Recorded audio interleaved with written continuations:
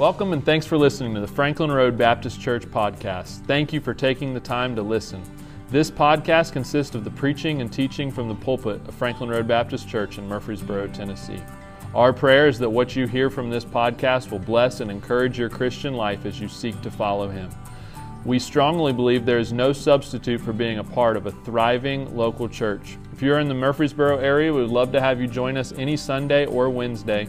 But if you are enjoying this preaching from somewhere else, we want to encourage you to find a Bible preaching church where you can grow and enjoy the fellowship of other Christians. If you're listening to this podcast and have never accepted Christ as your Savior, we would love nothing more than to help show you how you can have your eternity settled and begin your relationship with God. Feel free to visit us in person or online at frbc.com for more information. Now let's see what God has for us from His Word today. Let's take our Bibles and turn to the notorious 1 Corinthians 7. You need to pray for me as I work my way through this chapter. And it's here in the Bible, so we're just going to do it tonight. We're going to hit it running. They're wide open. How about that? And then I'm going to give you some application at the end. So if you think the preacher's hurrying, you're right, because I want to get to the end of this thing.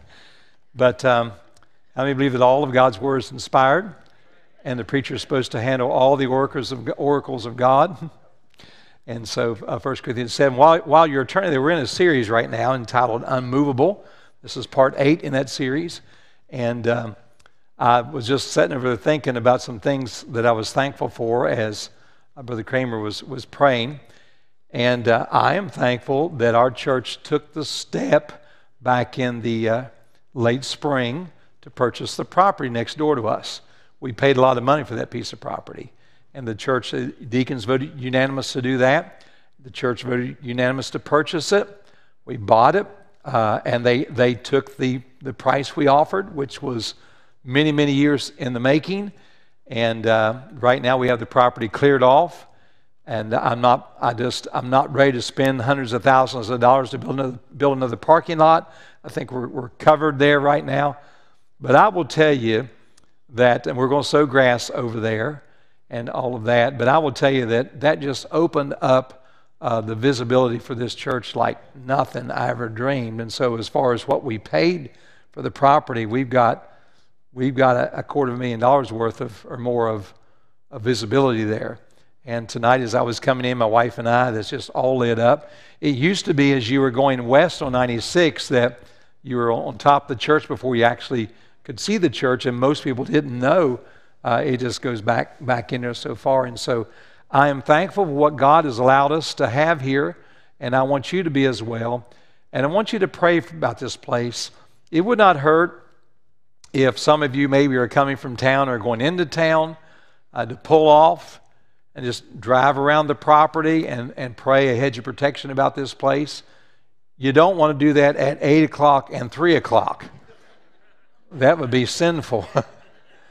You'll never get where you're going because that's when school is taken up and letting out and all of that. But, sometime through the day, if you're coming through here, you ought to stop and pray and ask God to protect us. I need the people of this church to pray a hedge of protection about this church.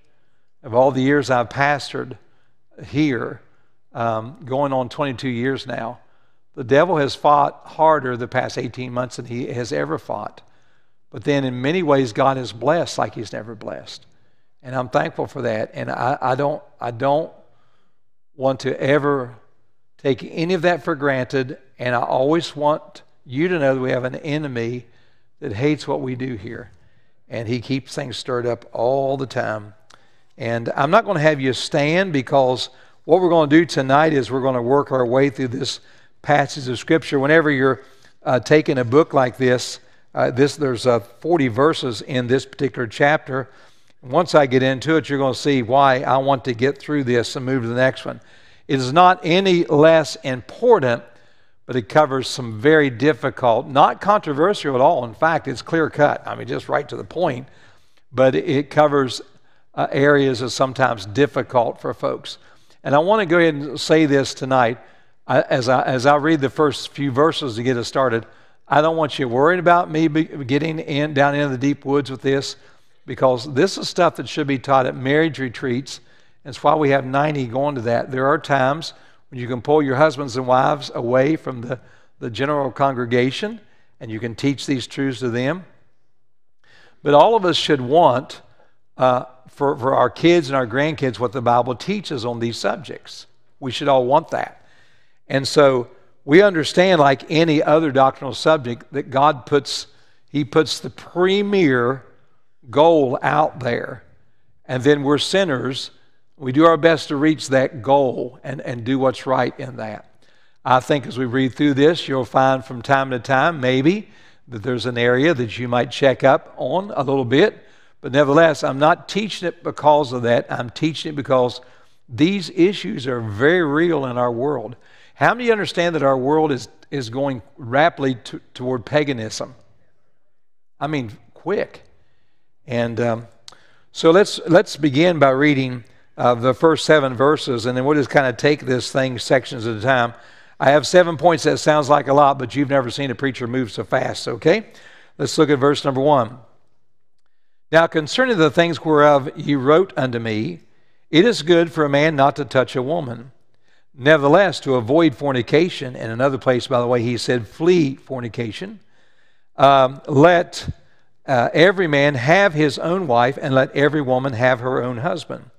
Let the husband render unto the wife due benevolence, likewise also the wife unto the husband. The wife hath not power over her own body, but the husband. Likewise also the husband hath not power over his own body, but the wife. Defraud ye not one the other, except it be with consent or an agreement between each other for a time, that ye may give yourselves to fasting and prayer, and come together again, that Satan tempt you not for your incontinency, in other words, your lack of self-control. But I speak this by permission and not of commandment, for I would that all men were even as I myself, but every man hath his proper gift of God, one after this manner, and another after that. And I want to talk on this subject for a while tonight. Common questions about marriage. Common questions about marriage. Father, bless your word, please, and teach us, Lord, to cast what is being taught in the culture that Paul was writing under inspiration. That doesn't take away, Lord, and help us understand any of the truth, for our culture is becoming identical to the Corinthian culture. Help us to understand and seek understanding tonight, we pray in Jesus' name. Amen. I have a lengthy introduction tonight. It is obvious that the leadership of the church there in Corinth had written a letter to the apostle regarding marriage and the common circumstances that can develop in a marriage relationship. He says in verse number 1, now concerning the things whereof ye wrote unto me. A little background, a reminder of the background of this book. In Paul's day, the worth of a woman was priceless. In other words, men loved women and women loved men back in those days. And her worth was priceless for many reasons, maybe not for the same reasons today. For instance, the repopulation of the earth, for military might, for agricultural work, to have children and all of that. So the worth was priceless in many ways. But the treatment of a woman was often unpleasant. And Christianity came to Corinth. This changed a lot of things and corrected things. The Roman Empire held great influence in the civilized world, and their view of marriage was basically monogamous, and that is a good thing. However, wives were treated as property, and there was little emphasis on love and appreciation in the marriage. Worse than that was the culture.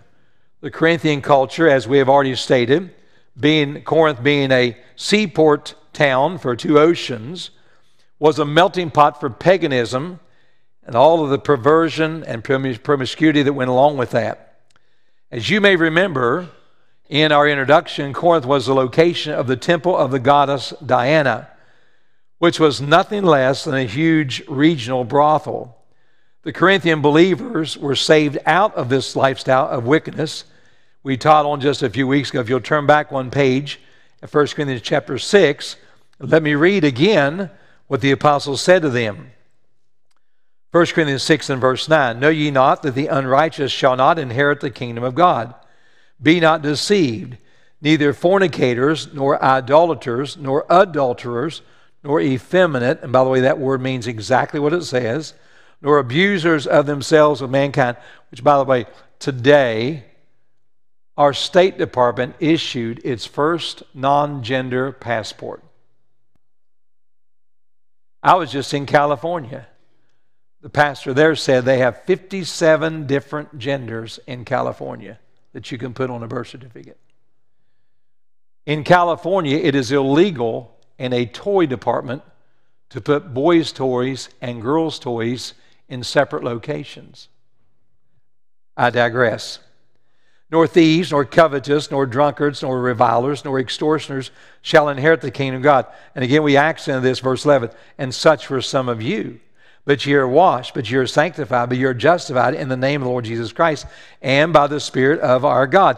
Turn back now to chapter 7. What we have here is Christians in Corinth backsliding and going back out into this world in that which we just read, in those forms of sin. And the first thing, of course, to go in many of these sins was the sanctity of marriage. When you involve yourself in fornication and adultery and becoming effeminate and abusing yourself with mankind and so forth, these sins affect marriages directly. And so they're backsliding, and marriage is out the window. And Paul is addressing this.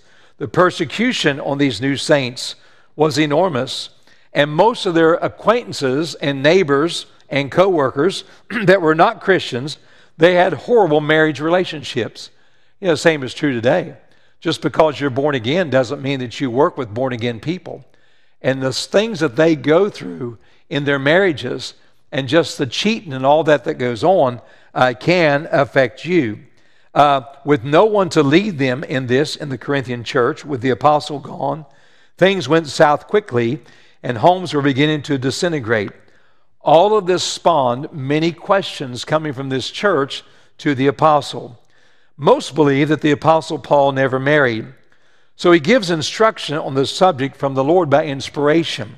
There are times throughout this section that he interjects some opinion as well. But regardless, you and I must know that even it appears as though he says, I speak now not by the Lord, but myself. When he makes statements like that, he's being true. But it made it into your Bible. And because what he says made it into your Bible, it is no less inspired. So don't let any theologian or some preacher say, well, that's just what Paul thought, but that's not what God meant. No. All Scripture is given by inspiration of God. And so we can't let people pick and choose that. Now, this is a very interesting chapter in the Bible. We could just skip over it, which I would just love to do tonight. But this world is so full of disinformation and bad information about marriage that maybe someone better find out what God thinks. And so tonight I want to move through the chapter quickly, and then I want to give some current thoughts at the end, and all of you can breathe a sigh of relief when we get there, all right? I've got 7 things. I'm going to give them to you real fast. I'm not going to elaborate on a lot of them, but I'm going to trust you to take your Bible and go home and study this. And if you go to commentaries that are trusted. All right? Number 1, write this down, avoid fornication, verses 1 through 7. The word avoid there in your King James Bible, if you look at that, is italics. That means that it was provided as the King James writers put that in there, but it's no less inspired. So avoid sounds like a soft word, but in context, he earlier said, flee, get away from it, just like Joseph ran from Potiphar's wife. And so that's what, when fornication raises its head in any form, maybe it's somebody at work, somebody at school, somebody in your neighborhood. It may be pornography. It may be something that comes up on your computer. You need to run from it. Is everybody with me right now? All right. Fornication and adultery were not even considered sin in Corinth. And it's not today either. Hollywood treats it as just part of life. Our public education treats it as part of life. I challenge you maybe to go to Todd Starnes' website and see some of the material that they're putting in public schools right now. It's wicked. It would make the Corinthians blush. And kids are being taught this unless parents take control. And by the way, I'm happy to see parents taking control of their school boards right now. They have the right to take control of their school boards. They elected them. Right? So here Paul gives some rules to avoid it. He doesn't just say it, he gives some rules. There are 6 of them. You won't have time to probably jot these down, but I'll go running. If you can write fast, maybe you can get them. First of all, rule number 1, a married man should not touch a woman. No questions asked. And I'm not going to go into detail about that, but if you haven't figured out why God put that in the Bible, you need to sue your brain for non-support. Number 2, their romantic relationship is to be exclusive. In verse number 2, nevertheless, to avoid fornication, let every man have his own wife, and let every woman have her own husband. Again, I'm not going to go into the original Greek and the detail about this, but the word have used in context is talking about the romantic part of your marriage. And so the romantic relationship is to be exclusive, and the accent is on the word have. Number 3, both husband and wife should render due benevolence to each other. Again, if you can't figure that one out, and by the way, I love the way the Bible protects language and does not become graphic. Some of you may attend some marriage retreat somewhere in the name of God, and the speaker gets graphic. There's never a time for that. The Bible doesn't do that. And the Bible takes into consideration we're all adults and we can figure things out. The Bible teaches us here that their bodies of the husband and wife belong to each other. Listen to me. When you get married, you become one flesh in God's eyes. And so there's no dictatorship here. And God works this with the husband submitting to the wife, wife submitting to the husband. In the Lord, of course, a submission of the wife in other areas of duty. There's a specific command about that in Ephesians. Number 4, they should not defraud each other or deprive each other of their relationship, that romantic relationship, except during times of prayer and fasting for spiritual power. You ought to take note right here of that God would take something that is pure and wholesome in marriage and put something, one of the most spiritual things that you can do is pray and fast. That's a good thing. And so we understand that the Scripture is not being graphic here at all. It's just saying that the husband and wife should not defraud or deprive each other of each other. And let me just stop and say this, that all marriages should always work on the relation part or the romantic part or loving each other. You should always work on it. Never stop working on that. Number 5, both should understand that Satan tempts every marriage. Both should understand that Satan tempts every marriage. Look at the last part of verse 5. Here's why we do this, that Satan tempts you not for your incontinency. That means your lack of self-control. Typically, when marriages get sideways is whenever the wife or the husband loses their self-control and their marriage vows and their promise to each other. And so don't throw yourself into the snare of the devil in this way. Number 6, your marriage is a gift from God. You ever thought about that? Look what he says in verse number 7. For I would that all men were even as I myself, but every man hath his proper gift of God, one after this manner, another after that manner. And he is speaking of the fact that your marriage is a gift from God. I feel that way, and I'm thankful for the years that we've been married, 43 years, and I'm so thankful for my dear wife. And so your marriage is a gift from God. Now, in this verse, Paul chose to remain unmarried. He felt it best for him. We talked about this some when we studied the book of Acts. Paul gives his thoughts about this in this chapter. Look at verse 32. Now, this may appear strong. He's not trying to be funny here. He's just explaining why he did not marry. He's explaining why a lot of folks don't marry. And by the way, he just said each has a proper gift. Some choose to marry, some choose not to marry. That's no one else's business. We should never push a young man or push a young lady in that. God's timing is perfect. Could I get a little small amen right there? By the way, it's better to want something you don't have than to have something you don't want. And so the pressure is put on by God. Look what he says in verse 35. You're going to love, verse 32. You're going to love this. But I would have you without carefulness. He that is unmarried careth for the things that belong to the Lord, and how to please the Lord. Now stop. That does not mean a married person doesn't. If you stick with him, he's going to explain what he means. But he that is married careth for the things that are of the world, how he may please his wife. And by the way, this is reciprocal and vice versa. There is a difference also between a wife and a virgin. The unmarried woman careth for the things of the Lord, that she may be holy both in body and in spirit. But she that is married careth for the things of the world, how she may please her husband. And so, I look at verse 35. And this I speak for your own profit, not that I may cast a snare upon you, but for that which is comely, and that we may attend upon the Lord without distraction. However, the Lord works it out for you. And so Paul was kind of taken up for the fact that he chose not to marry, and women choose not to marry, men choose not to marry. It's none of our business. Whether married or unmarried, it is to be considered a gift from God. Is everybody okay right now? Whew, all right, relax. We got through the tough part. Number 2, write this down. Number 1, avoid fornication. Number 2, a widow or a widower is free to marry. A widow or a widower is free to marry. Verse 7. I say therefore unto the unmarried and widows, it is good for them if they abide even as I. In other words, if they don't marry. But if they cannot contain, let them marry, for it is better to marry than to burn. Now, what that means, you're not going to burn in hell. It means that they may remain single, or they may choose to marry. And the key reason for choosing to marry is that they have a passion, or they fall in love with another person. And that is okay. And that is covered some in Romans chapter 7, verses 1 through 3. You may look at that a little later on. But a widow or widower is free to remarry. And number 3, the married are to stay married. I like that one. The married are to stay married.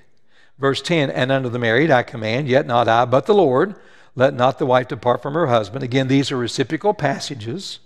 But if she depart, let her remain unmarried, or be reconciled to her husband, and let not the husband put away his wife. But the rest I speak not the Lord.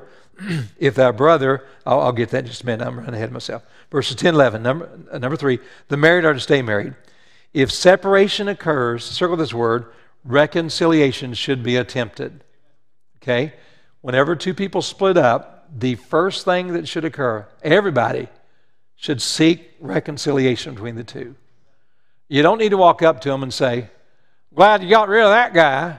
Glad you got rid of that woman. No. A Christian should come alongside and help them try to reconcile. The phrase put away means divorce, and it should be avoided at all costs. Look at verse number 39. Verse number 39, again, a reciprocal passage. The wife is bound by law as long as her husband liveth, but if the husband be dead, she is at liberty to be married to whom she will, only in the Lord. But she is happier if she so abide after my judgment, and I think also that I have the Spirit of God. Again, he's taken up for himself. He never married, and he was saying if a husband dies or wife dies or whatever, he said you can remarry. But he said, I think it'd be better to say not married. I don't know about that. I'm married, and I'm happy about that. And I plan on being married till I die. So, number 3, then, the married should stay married.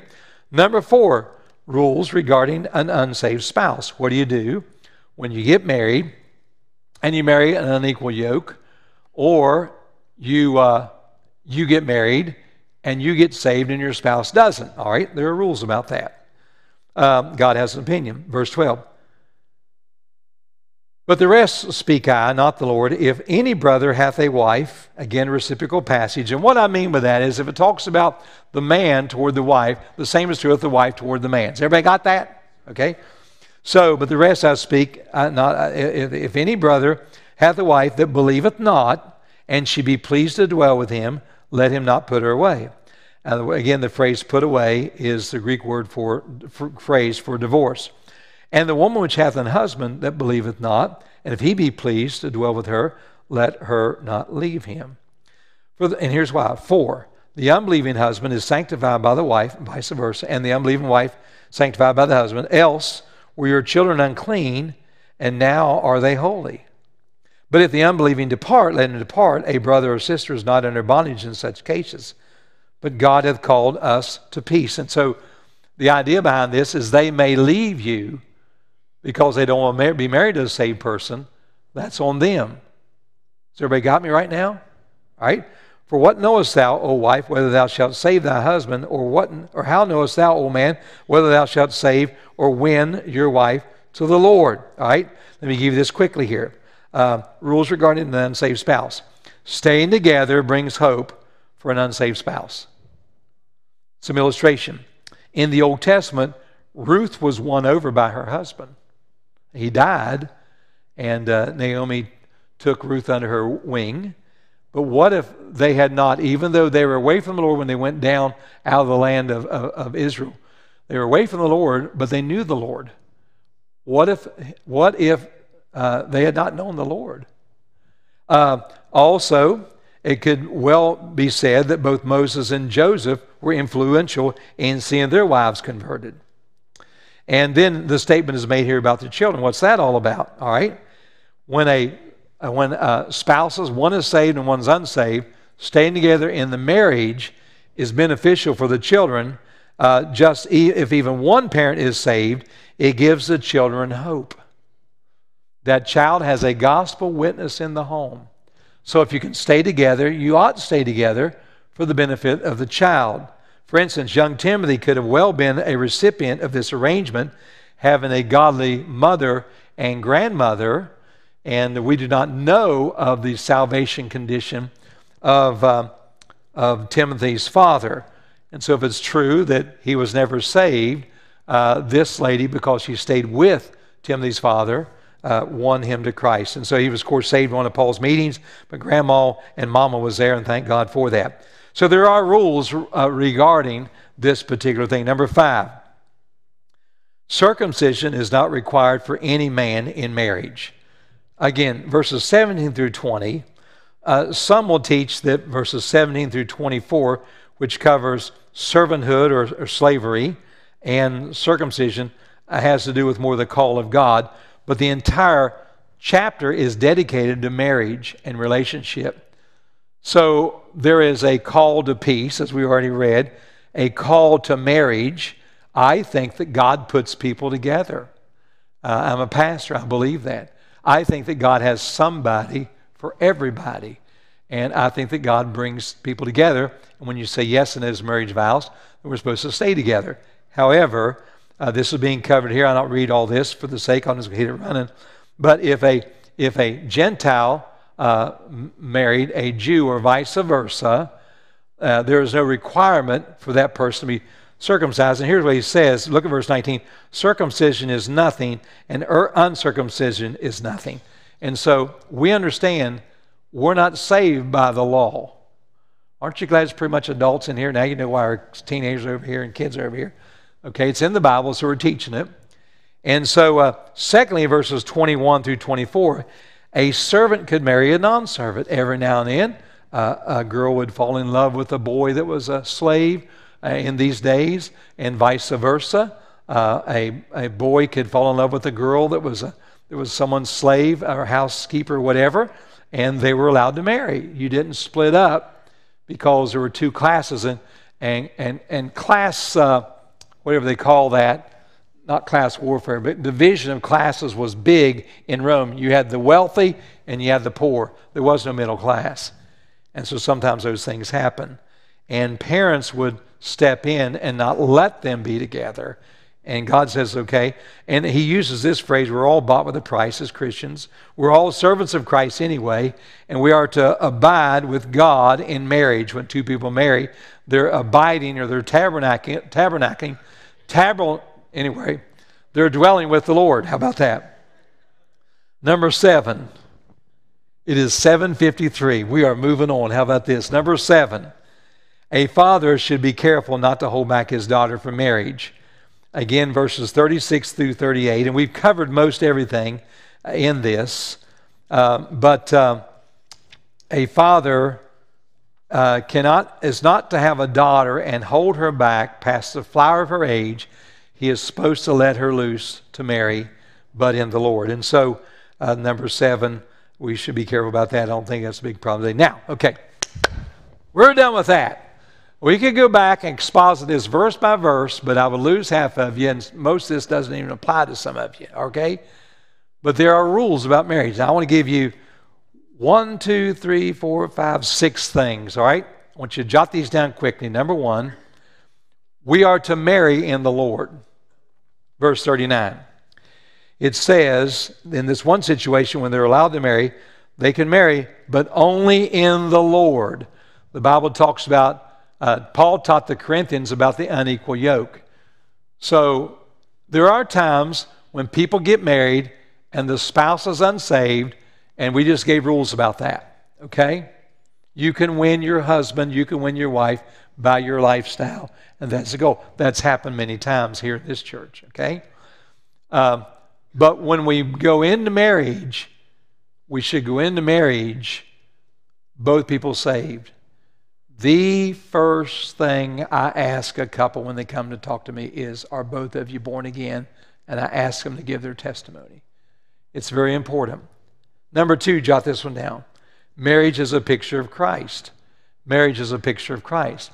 The reason God puts rules down for marriage relationship, not just here but also over in Ephesians, the reason God puts these rules down is because it's a picture of Christ.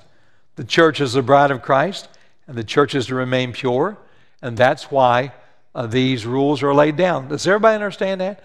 God's not trying to be ugly or hard to get along with, but when Jesus Christ comes into the life of a person, old things are supposed to pass away. Behold, all things become new. And they do. But what the Corinthians were doing is they were going back out into the world. And I want you to understand, as you're a pastor, the same pressure that was on the Corinthians is on you folks today. And if you're not careful, you'll do the same thing. And I want to encourage you that your marriage is a picture of Christ in the church. Number 3, to attack the church, Satan attacks marriage. Would you write that down and never forget it? To attack this church, Satan attacks marriages. Look at verse number 5, last part. It says, and come together again, that Satan tempt you not for your incontinency. Now, he's talking about feelings and emotions and so forth. How does Satan attack a marriage? He does so through the feelings and emotions that spouses have for each other. That's why Ephesians talks about let not the sun go down your wrath. It talks about being kind to each other. It talks about how a husband should be willing to die for his wife, and how a wife should love the husband, submit to the husband. There are roles and there are relationships that have to do with a marriage that keeps the emotions and the feelings right.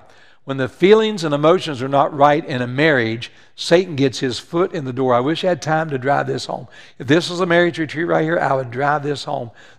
Satan is trying to get a wedge. He's trying to get a foothold in the church, but the way he does it is through the marriages, through families. Just about every time.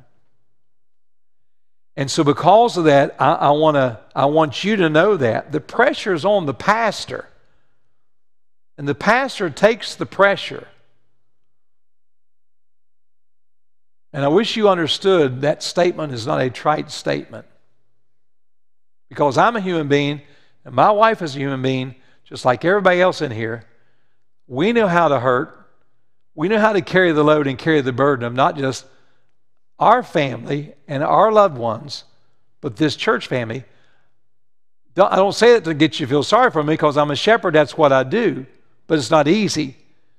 But we need to put the shoe on the other foot, because Satan comes after you to come after this church. Does anybody know what I'm talking about? This is the application. Why does he put this in here? It gives me number 4. Number 4. It was the backsliding of the Corinthian Christians that necessitated this chapter. It was the backsliding of the Corinthian Christians that necessitated this chapter. What did he put it in there for? Because that's what people were doing. Why is it still in there? Because it's inspired. Why did God inspire it and leave it in there for 2021? Because God knew they'd be doing the same thing in 2021.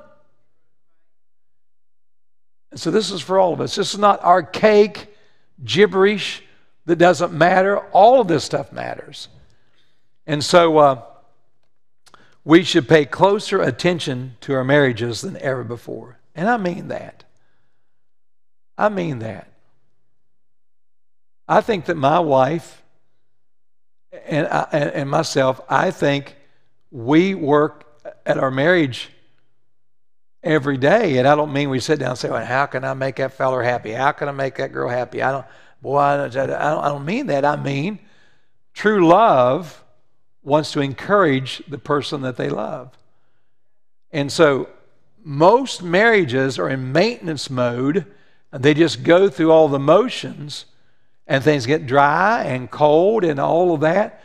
And I want to challenge you. You need to work on this thing.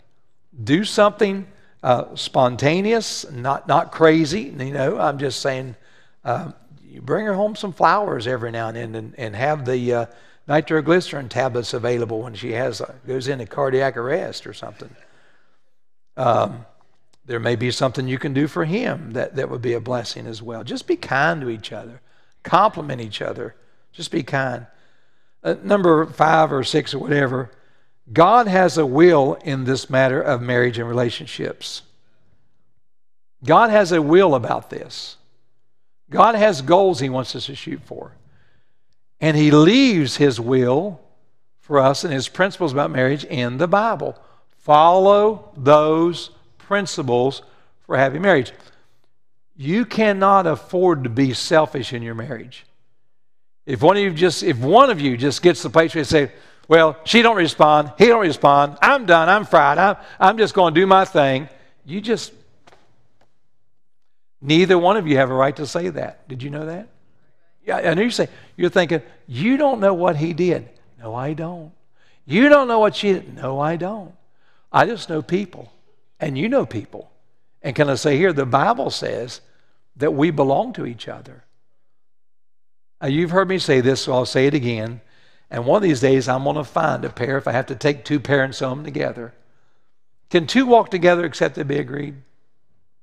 No. I like to get a big old pair of size 60 overalls and put the man. You ever seen them real big ones? It's got the big legs. Put the man down in one leg, put the lady down in the other leg, have them put their arms around each other, put one gusset up on that little girl, put the other gusset up on that man, and just say, now, walk. You're one flesh. Now, how many understand, think this thing through, that if they worked at it, they could walk. That little girl kicked them little feet going. And then that fella, I just see him over there, dragging her along. That's how marriage is supposed to work every single day. And it can get fun and interesting and exciting, and I'm thankful for that. God has a will in this marriage. And lastly, God does not want us to view marriage as the unsaved world views it. He addresses that at the very beginning. God does not want us to view marriage as the unsaved world views it. We should always get our standard for marriage and the home from the Bible.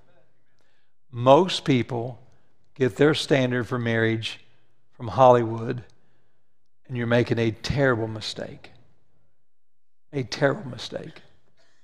Some of you get your ideas for marriage from maybe romance books or some other type of periodical or whatever. I don't know what people read. But I'm going to tell you this. If you'll read and study the Bible, just the New Testament, there's a lot of good things in the Old Testament. Men of God in the Old Testament knew how to treat their wives. Men of God did. Go look at What was Ruth's wife's husband's name? Not Mike, he's sitting over there. Boaz. And you know what? Yeah, you've heard that joke. Before he got married, he was ruthless, though. But after he got married, he was...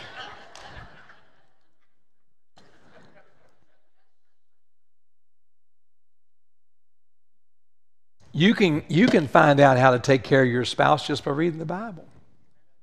A lot of good stuff in there. You can also find out how to mistreat your spouse by reading the Bible. Let's bow our heads and stand together, please. Our heads are bowed, our eyes are closed. Marriage is a picture of Christ and the church, the bride of Christ. And I don't know about you, but I enjoy being a Christian. I'm so thankful that I'm saved. And God wants that same enjoyment in that marriage. You know one thing that I like about my salvation? I never worry about being unsaved. Listen to what I'm saying. I never worry about being unsaved. Because I'm in Christ's hand, Christ is in God's hand, and no man has ever plucked me from my Father's hand. Listen to me now. That should be the same feeling in every marriage. That woman should never be afraid of you walking away. That man should never be afraid of you walking away from him. Father, tonight, help us, please, as families in this church. And I realize I'm talking to husbands and wives in the vast part of this, but even for those that their spouses have gone to be with you, may they recall those sweet days. And may they want those for our young people. And for those in here, maybe their marriage has failed somewhere. May they be thankful for your forgiveness.